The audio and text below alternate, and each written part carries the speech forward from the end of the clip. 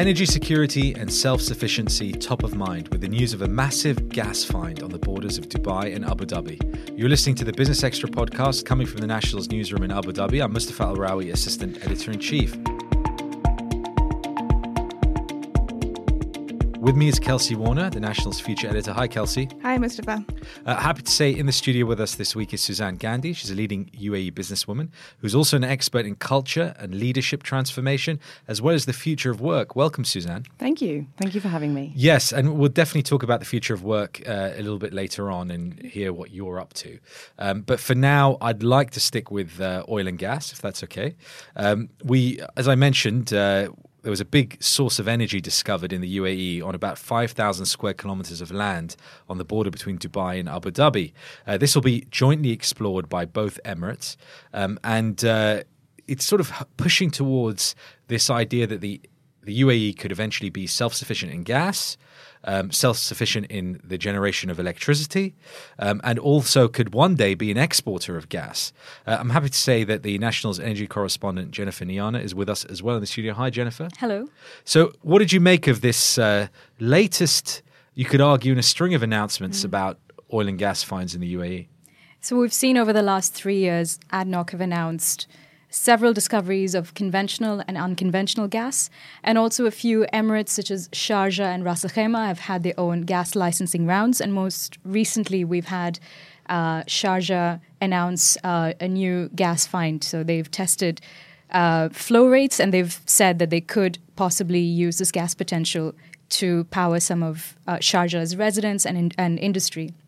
Now, this new gas find in Jebel Ali, it's estimated to hold about 80 trillion cubic feet of gas. It's quite significant. It's shallow gas. So the previous discoveries in Abu Dhabi, the conventional and unconventional gas, and largely sour gas, which requires a lot of investment, a lot of expertise. And ADNOC, over the last 2 years, they've brought in foreign investment, foreign partners to help unlock these sour gas caps. Now, because it's shallow gas, the development costs associated with this field are relatively low, and the gas will be supplied to Dubai, which depends on gas imports to meet its electricity demand. Now, across the UAE, electricity needs are met by gas supplies around 98% of electricity needs. So this will go a long way in ensuring that electricity demands in Dubai and also in Abu Dhabi will be met. This aspect of self-sufficiency was really interesting to me because I think it would be really surprising to most readers that the UAE isn't self-sufficient on, the resources that it gets. So can you talk a little bit about that move towards self-sufficiency and where it's at right now? The UAE is the third largest producer within OPEC. They produce around 3 million barrels of oil, and this year, they have a target to raise production capacity to 4 million. However, they're not self-sufficient in gas reserves. The UAE has to import about half of its gas needs to power industry. As I said before, over 95%, around 98% of power plants run on gas. Now, this is being changed. We're adding nuclear possibly this year with the Barakah nuclear power plant. There's also significant solar capacity being added. But while the UAE transitions to a cleaner future by 2050, where they're looking to reduce dependence on fossil fuels, gas is still seen as a cleaner transitional fuel. And in terms of self-sufficiency, they're reliant on the Dolphin pipeline, which sources gas from Qatar. It's about 2 billion cubic feet per day. And this is an expensive form of gas. And they've been looking to develop their own resources to be self-sufficient and reduce their reliance on imports. One element of this announcement about the new find in the Jebel Ali area is the cross-border nature of it. So we haven't been able to identify, and I think there's certain sensitivities around saying exactly where this gas field or this gas reservoir is. I understand that most of it is onshore. One day there could be some offshore development of it. But we know that it's somewhere in the area of the border of Abu Dhabi and Dubai, somewhere between Jebel Ali and Ghantout. Yes. And it struck me as we don't have a lot of, for various reasons, cross-Emirate cooperation. And here we have an announcement of work between Abu Dhabi and Dubai in perhaps the most important sector, which is oil and gas. And that's the first time that, at least I understand, this has happened. It looks like it's the first time. ADNOC have said it's the first time they will be exploring for gas in Dubai. Now, Dubai has its own national oil company, you could call it, Emirates National Oil Company, and they actually have a refinery in Jebel Ali. Now, Sharjah has its own company, Sharjah National Oil Company, which announced this discovery of gas.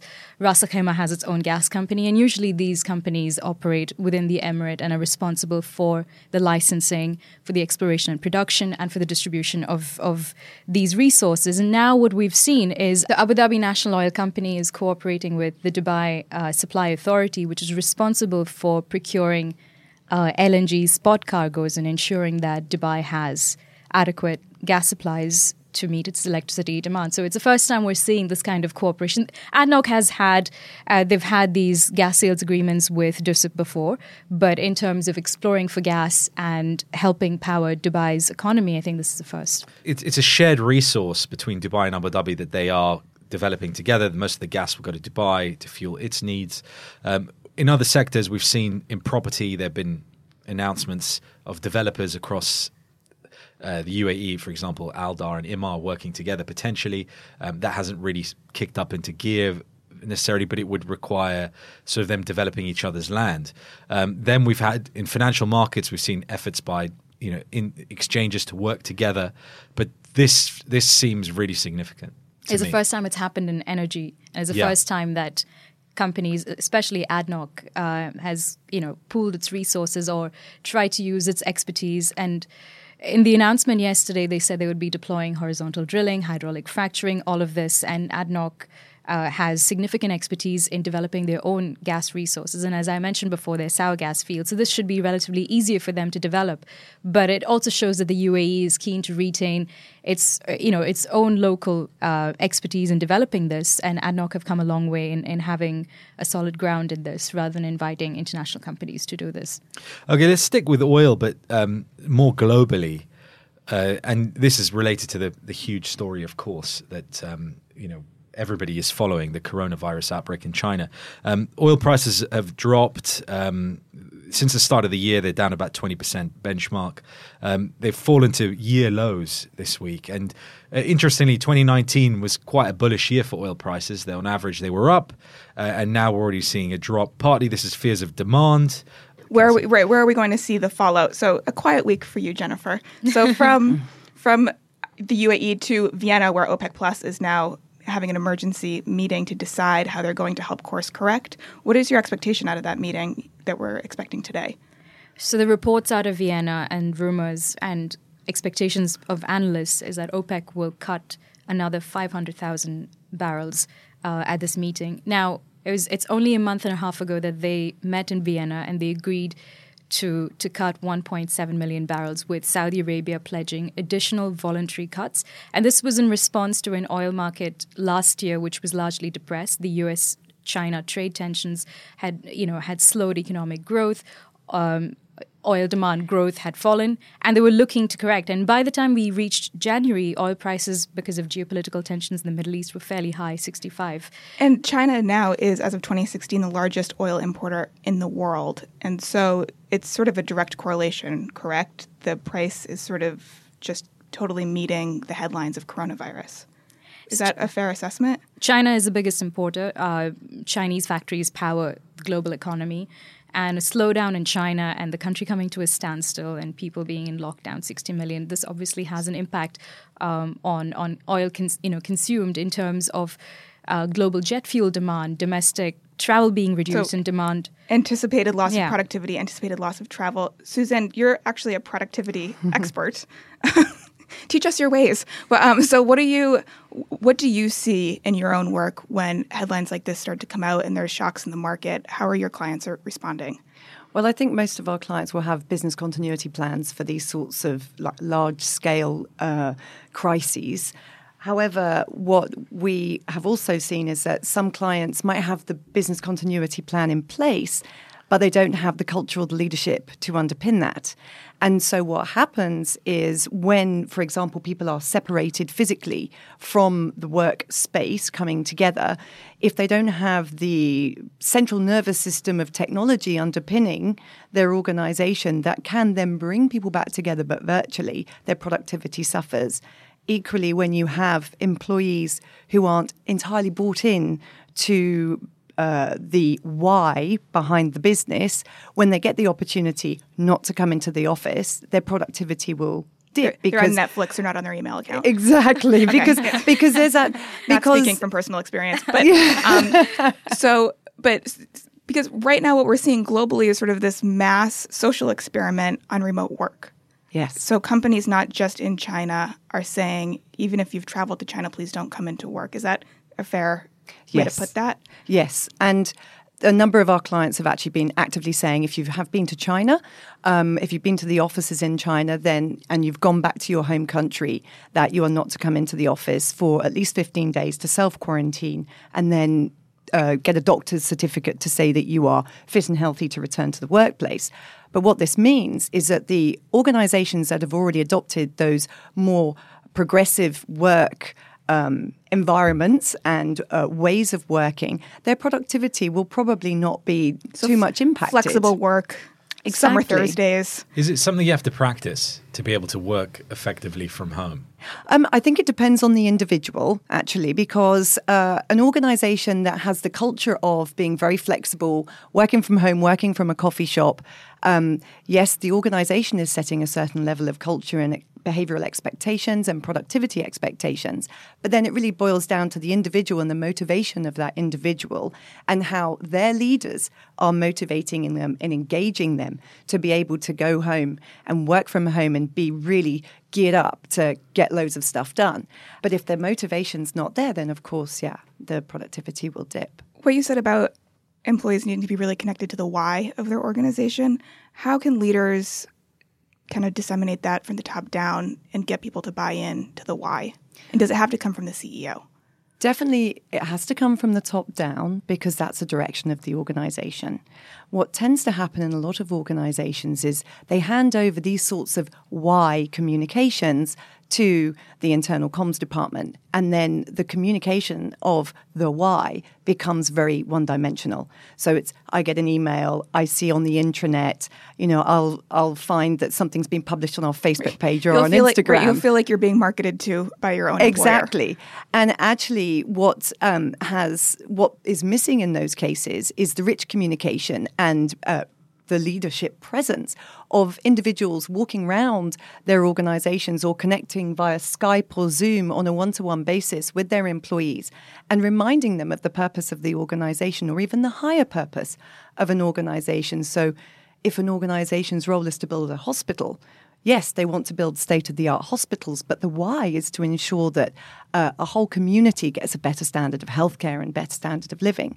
So it's being able to translate that why from the strategy and the direction of the organization into words that are meaningful to employees, right down through the very fabric of the organization to even the people who are the outsourced staff who may be cleaning your offices, for example. But it feels like that's what any company has needed to do, regardless of the current digital technology or transformation that we're going through. But how does new technologies or new attitudes or new social behaviors that we're currently seeing impact that effort? The new social behaviors, I think, in some organizations have definitely moved with the times of the new generations coming into the workplace.